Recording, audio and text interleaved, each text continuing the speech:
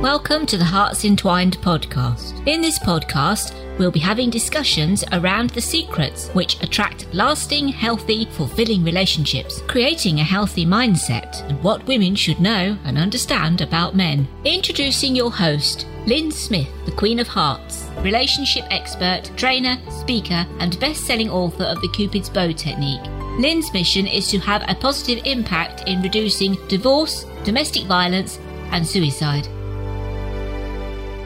Welcome to the Hearts Entwined podcast. This is your host, Lynn Smith. And today, listeners, I've got a lovely guy. His name is Nicholas Cannon. And he really caught my attention because I noticed a post on Facebook that was very aligned with what I share with the audience and what I deliver in terms of my own actual teachings. And Nicholas had put a post out there specifically talking to men around how they can really shape up and address women and what their wants and needs are. So this is something that really captured my imagination. I thought, must get this man on my podcast audio. So welcome, Nicholas. Thank you, Lynn, for having me here. And the other thing that really caught my imagination was that I noticed on your Facebook, Nicholas, that you're all around about love, freedom, beauty, and passion. I love that too.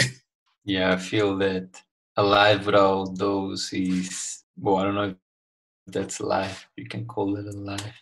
Yeah.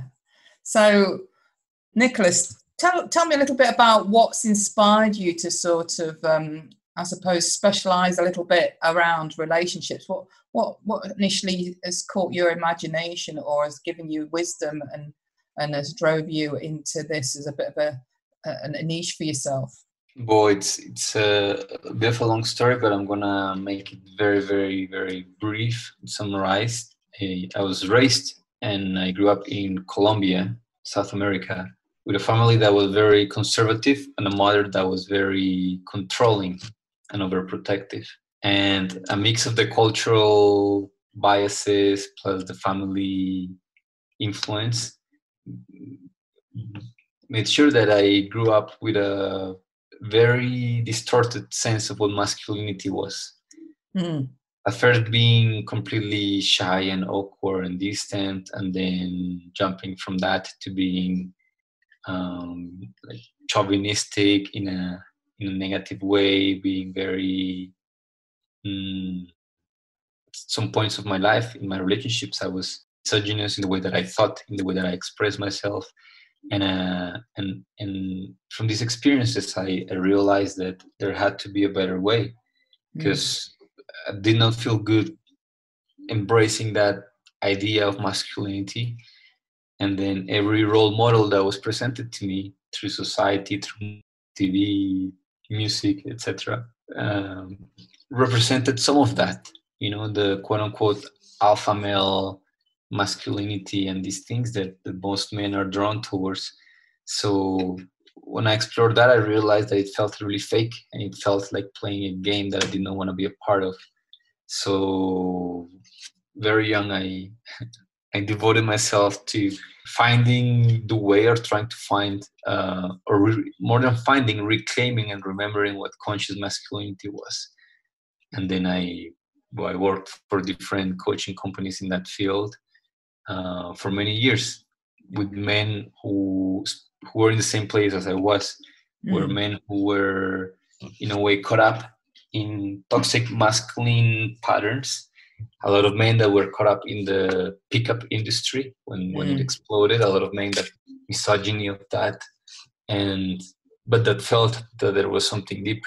So a lot of my work was around that, around recovering that. But beyond that, I realized that the moment that I started connecting in my personal life in a deeper way with women, with beautiful women, and by beautiful I don't mean physically only, but I mean with a beautiful heart, was the moment that I stopped seeing women as a problem or as the enemy, which is what we're raised to believe, most men, like that women are something to conquer, they're like something that you get, and or there's someone that you get something out of, right? Sexual pleasure or approval or validation. And the moment that I gave up that quest for that, and I started to see that women were just like me. They wanted to be loved. They wanted also to love, to do it well. And just like myself, nobody had taught them how to do it, right? So then, I started focusing more on what makes a relationship thrive, what makes a conscious relationship work. I think the post that you found was around that. It was me speaking to men about what to do and how to navigate a complaint from their woman, how to see it in a different light. Excellent. I love what you're saying there, because I've more or less done the opposite, but from the feminine perspective, you know, on my journey, and looking at, you know, it through the eyes of, you know, like you were saying, not being comfortable with where I was fitting in my role as a woman and as the feminine in a relationship. So yeah, very aligned with what you were saying there. In a moment we're going to talk about navigating conflicts in relationships, but before we get into that, I just wanted to get your take on the energies in relationships, because what I've learned, I suppose, on my journey is that I feel that we all have masculine and feminine energy, but not only that, we all have something which is our main core, dominant, natural energy, and it doesn't necessarily have to be the same as your gender. You know, that can be different to your gender, whether you're in heterosexual relationships or same-sex relationships, or even if you don't identify with any sex relationship. You know, I do feel that we all have masculine and feminine, but not only that, I think for me, we all have healthy and unhealthy ways of sometimes defaulting into either, you know, the healthy masculine or the unhealthy masculine, or the healthy feminine or the unhealthy feminine. I think certainly for men, you know, their perception has probably been to live up to more, you know, being in that unhealthy masculine energy as being what's right for them, and then those guys have not necessarily felt great in that, you know, that unhealthy sort of aggression type masculine energy that can sometimes attract and create toxic relationships, but they're not knowing how to default into a more healthy masculine without feeling that they might be coming across as being too feminine. Yeah, I agree with what you shared. The way that I refer to it in my work is, the conscious masculine, the conscious feminine, and the toxic masculine or toxic feminine, right? Mm-hmm. There's not a lot of toxic masculinity alive today, but I also feel that most men, or a big percentage of men today, they are operating not even from a toxic masculine, but from a toxic feminine energy. And so for those listening who don't have clarity around this, toxic masculinity, I related or link it to, let's say, a dictator or a tyrant, right? Someone who's controlling, pushy, forceful, who lacks empathy, compassion, and wants things his way. And it's a penetrative force, but it's like a penetration without compassion, without consent. It's like a very forceful and very rough and damaging in the process. The way that I've understood the toxic feminine is the conscious feminine is all about nurturing and emotional health and vitalness. I believe that the toxic feminine is all about wanting to feel a lot, but wanting to do it through means that are not healthy. So we have a lot of drug abuse or addictions, any way in which we're coping or anything that we're doing that becomes an addictive pattern, that just because we want to feel, even if it's validation, approval from women, from other people. And I feel that today a lot of men are acting from this place. There are some that are still pushing, forceful, and controlling, although a lot less than some years ago. But I think there's a lot more that are opting to going to substance abuse, alcohol, drugs, sometimes even abusing sexuality itself becomes a way out, a way not to have to connect, to open up.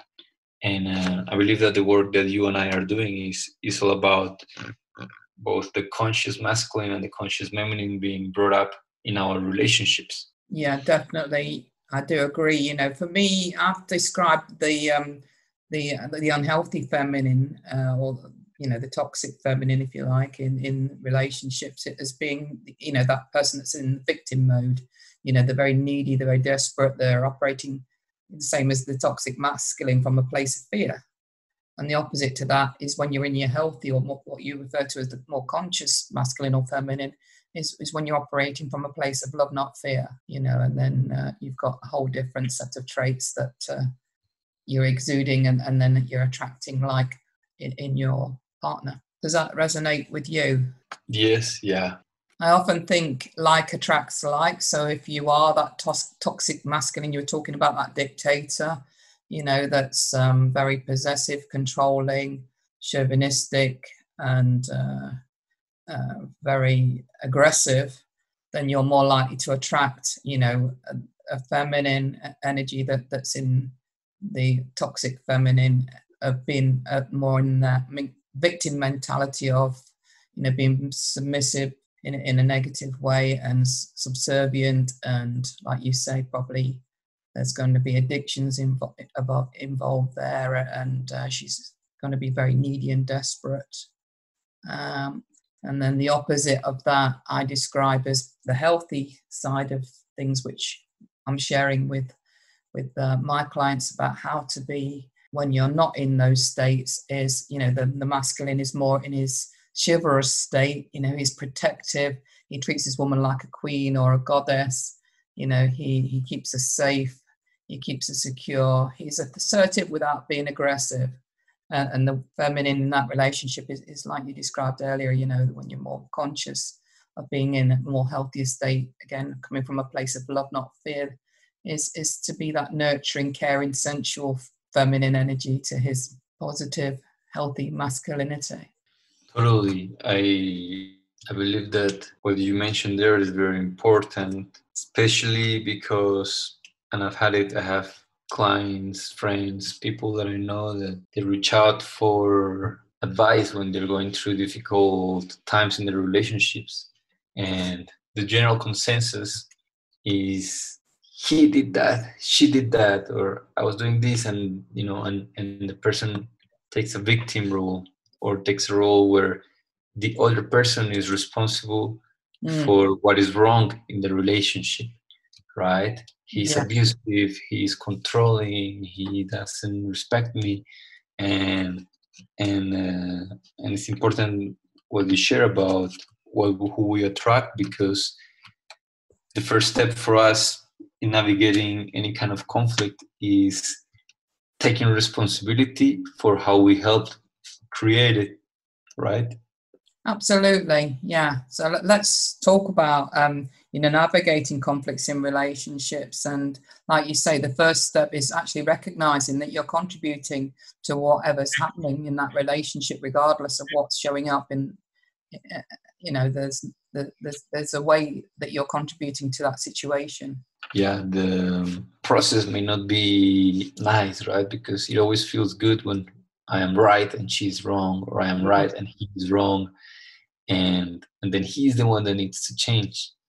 I was just on a call with a client, and she's having some challenges with her boyfriend, and she reached out to me for coaching. And when I was sharing with her, she said, "Okay, so but he has to be in the call as well, right?" And there was that energy of wanting to fix him, or wanting him to do the work. And I told her, "No, you're gonna do it by yourself, and your change is gonna impact the way he shows up with you." And I could see that she got nervous and a little bit anxious, because she was expecting me to tell her that it is her boyfriend that needs fixing.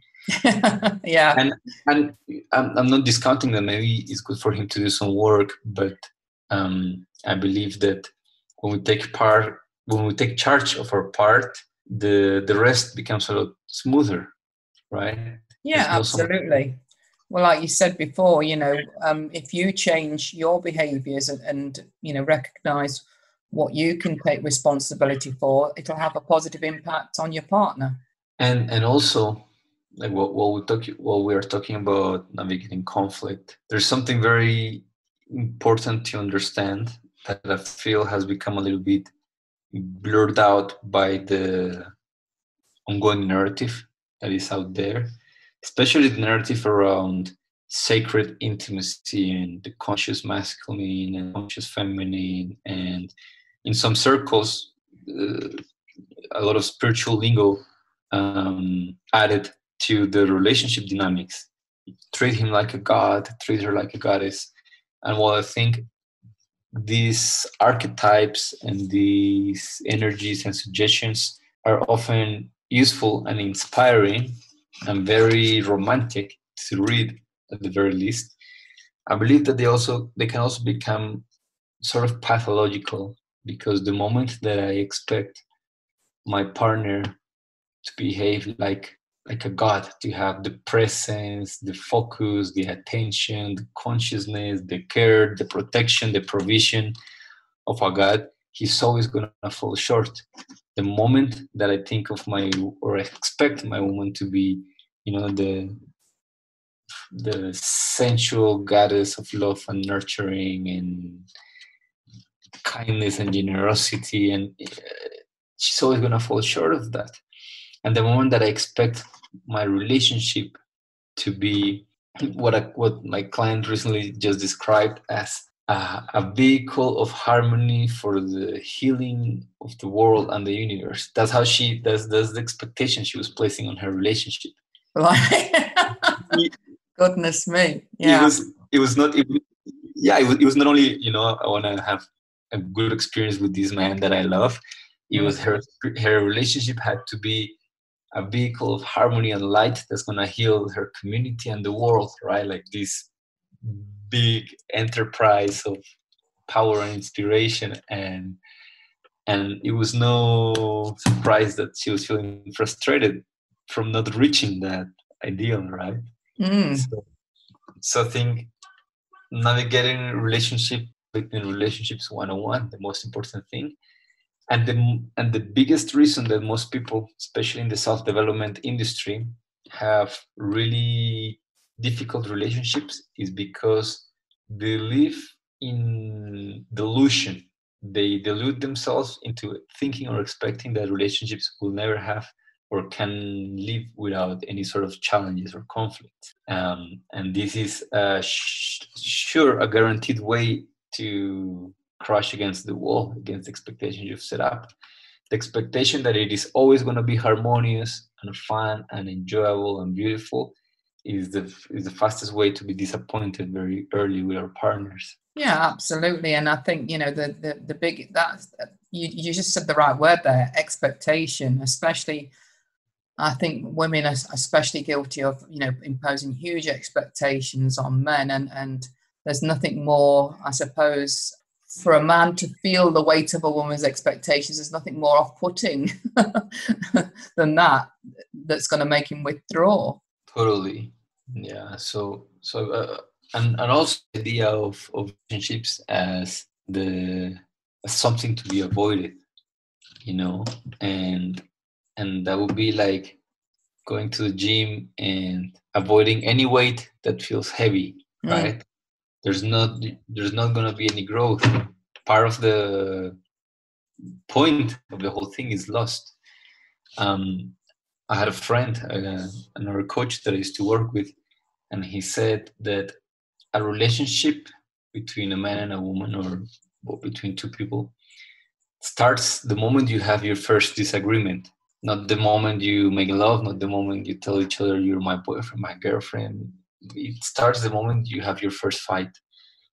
And he said this because he said that it is when we have our first conflict, our first disagreement, that we actually start truly connecting with the other person, because it is when we have different perspectives, when I am honoring my no, or when the other person told me no about something that I wanted. It is when we enter these places of disagreement that we touch the boundaries of another human being, emotional, maybe mental, and the opportunity to get the person a lot better, right? Conflict can be the reason that we pull apart and disconnect and judge and start resenting the other. But the same conflict can be the source of a deeper connection, because it allows us to understand the way that the other sees and feels the world, the way that the other sees and feels maybe my words, my presence, my actions. And in that place, I can really learn to understand, wow, okay, this is important for him. This is important for her. And through compassion and understanding, it can, after the conflict is done, brings a deeper connection that could not have been there without that conflict.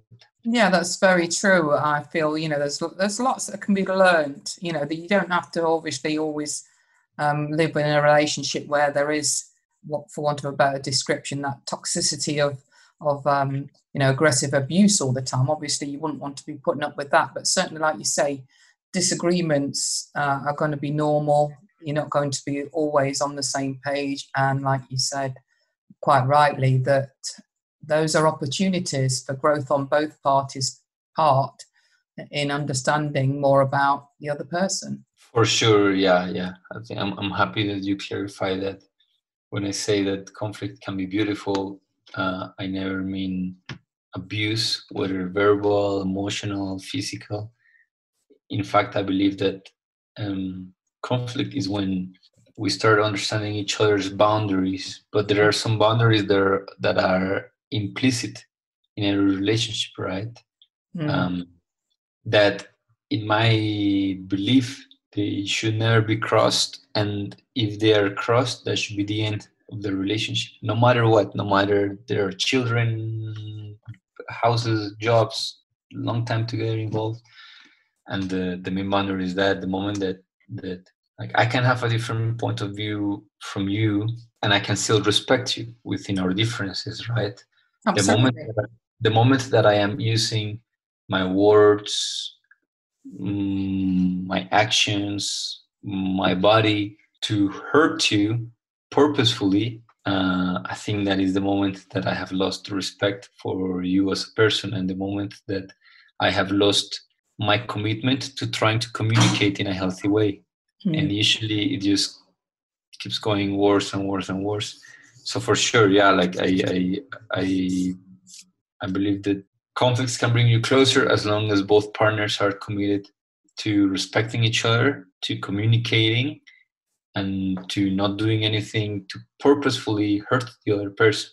However, if your partner is doing any of those, then it's probably not a good situation, because it's it will soon evolve into abuse, and when we stay in a situation that is abusive, we are condoning it, and we're telling the other person that it is okay, and we're telling ourselves that we're okay and that we're deserving of that kind of treatment, and it really damages and starts to erode our sense of self-worth and self-esteem.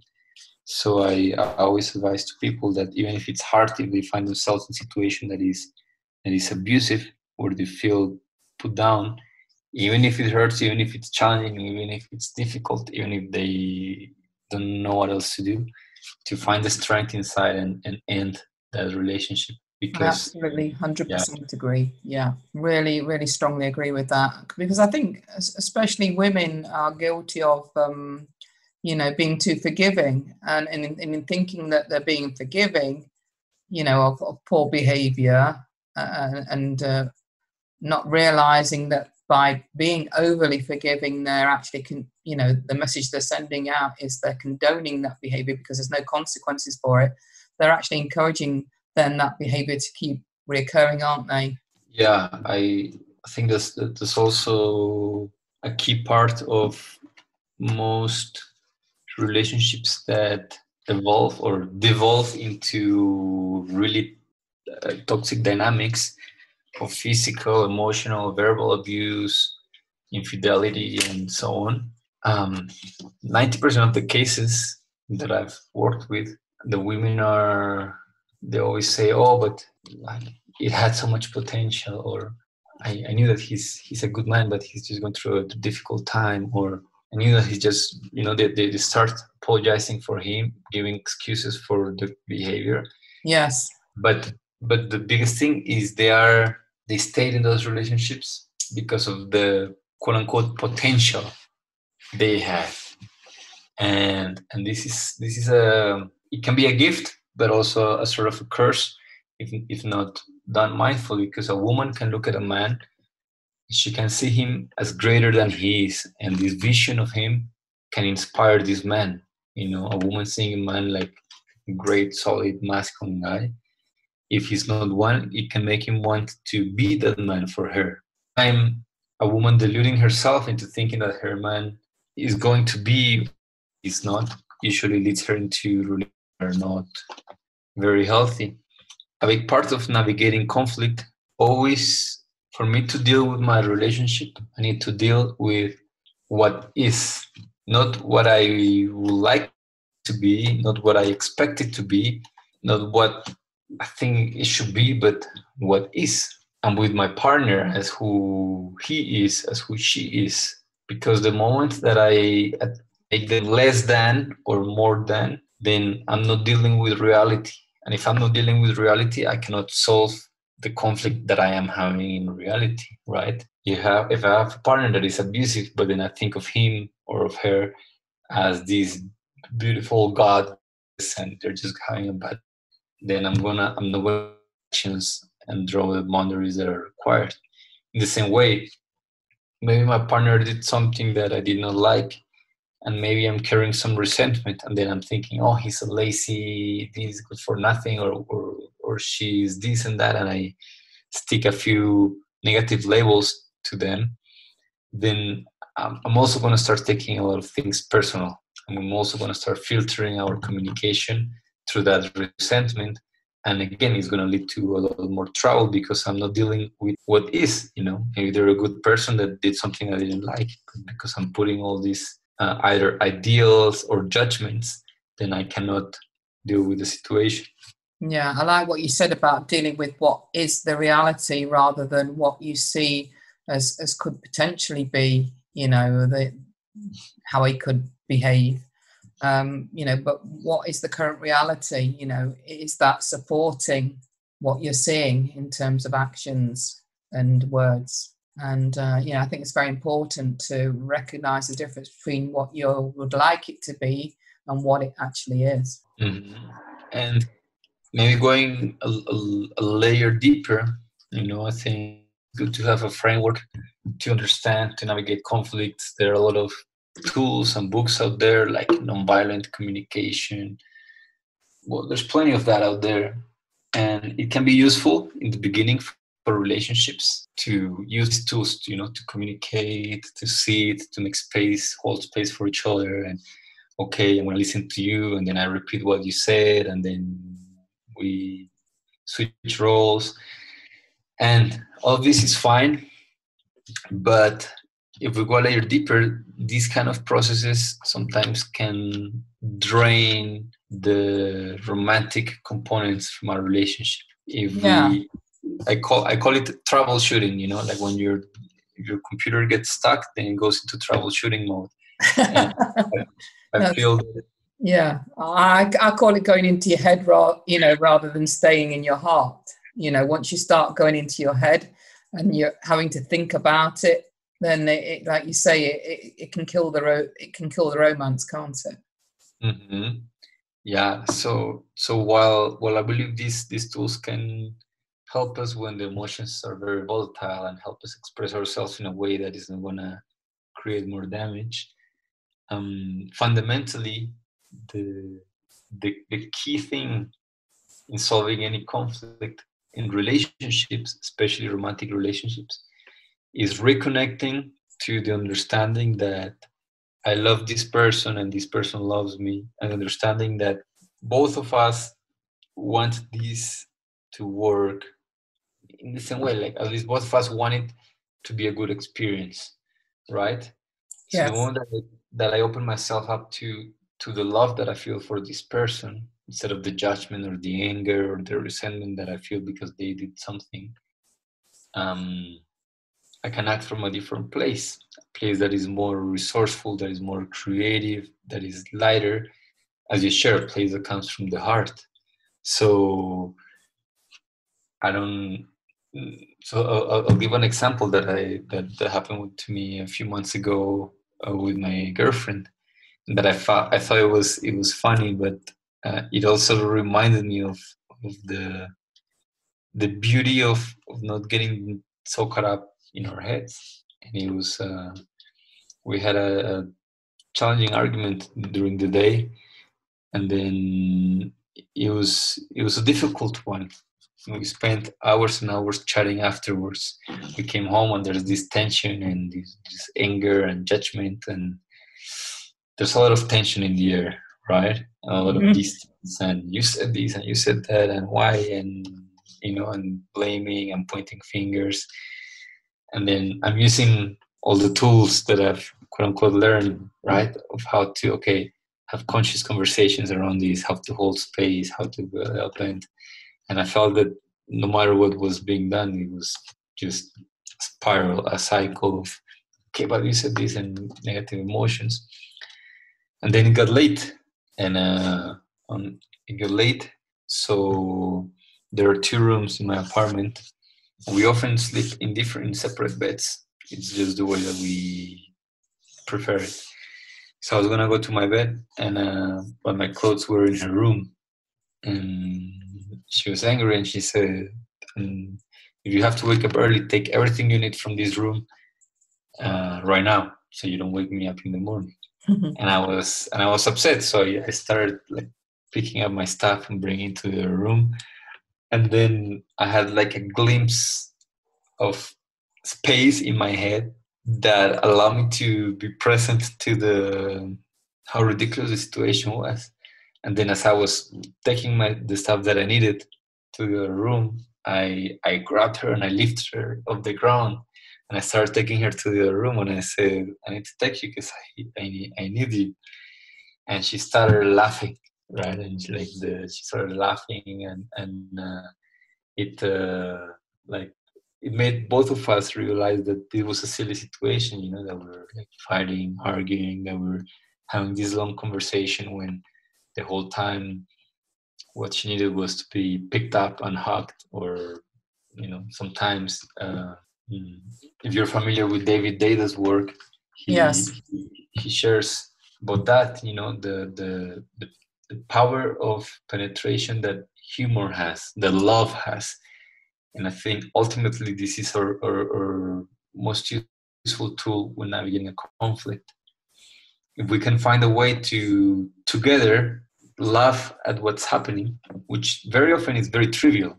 Most arguments are not over big things. Most arguments are over small things that we do, but that we expand because we're not feeling well in the moment, or we're not feeling loved. So if we can charge that moment with love in a conscious way, the argument becomes irrelevant suddenly. Yeah. Yeah, that's great. Thank you for sharing that personal moment, because there was a lot of wisdom and insights in what you were saying there about how it ended up being and how you both handled it, and maintained the intimacy and got the connection back in the end. Thank you. So, Nicholas, please give us what is your best contact information so that listeners can get in touch with you. Yes, so on the occasional Monday, I run a newsletter that you can sign up for free at nicocanon, nicocanon.com/newsletter.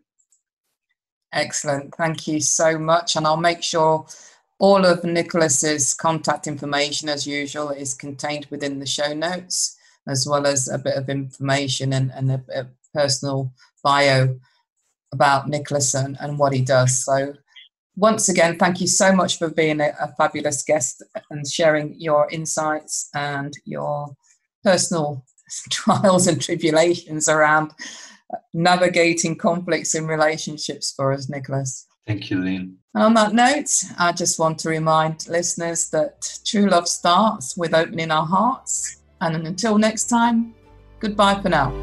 Thanks for listening to the Hearts Entwined podcast. You can follow Lynn via the Facebook group Two Hearts Entwined, or search Lynn Smith, inspirational speaker, at LinkedIn, or email lynn@hearts-entwined.com. That's lyn@hearts-entwined.com. Remember, true love starts with opening our hearts.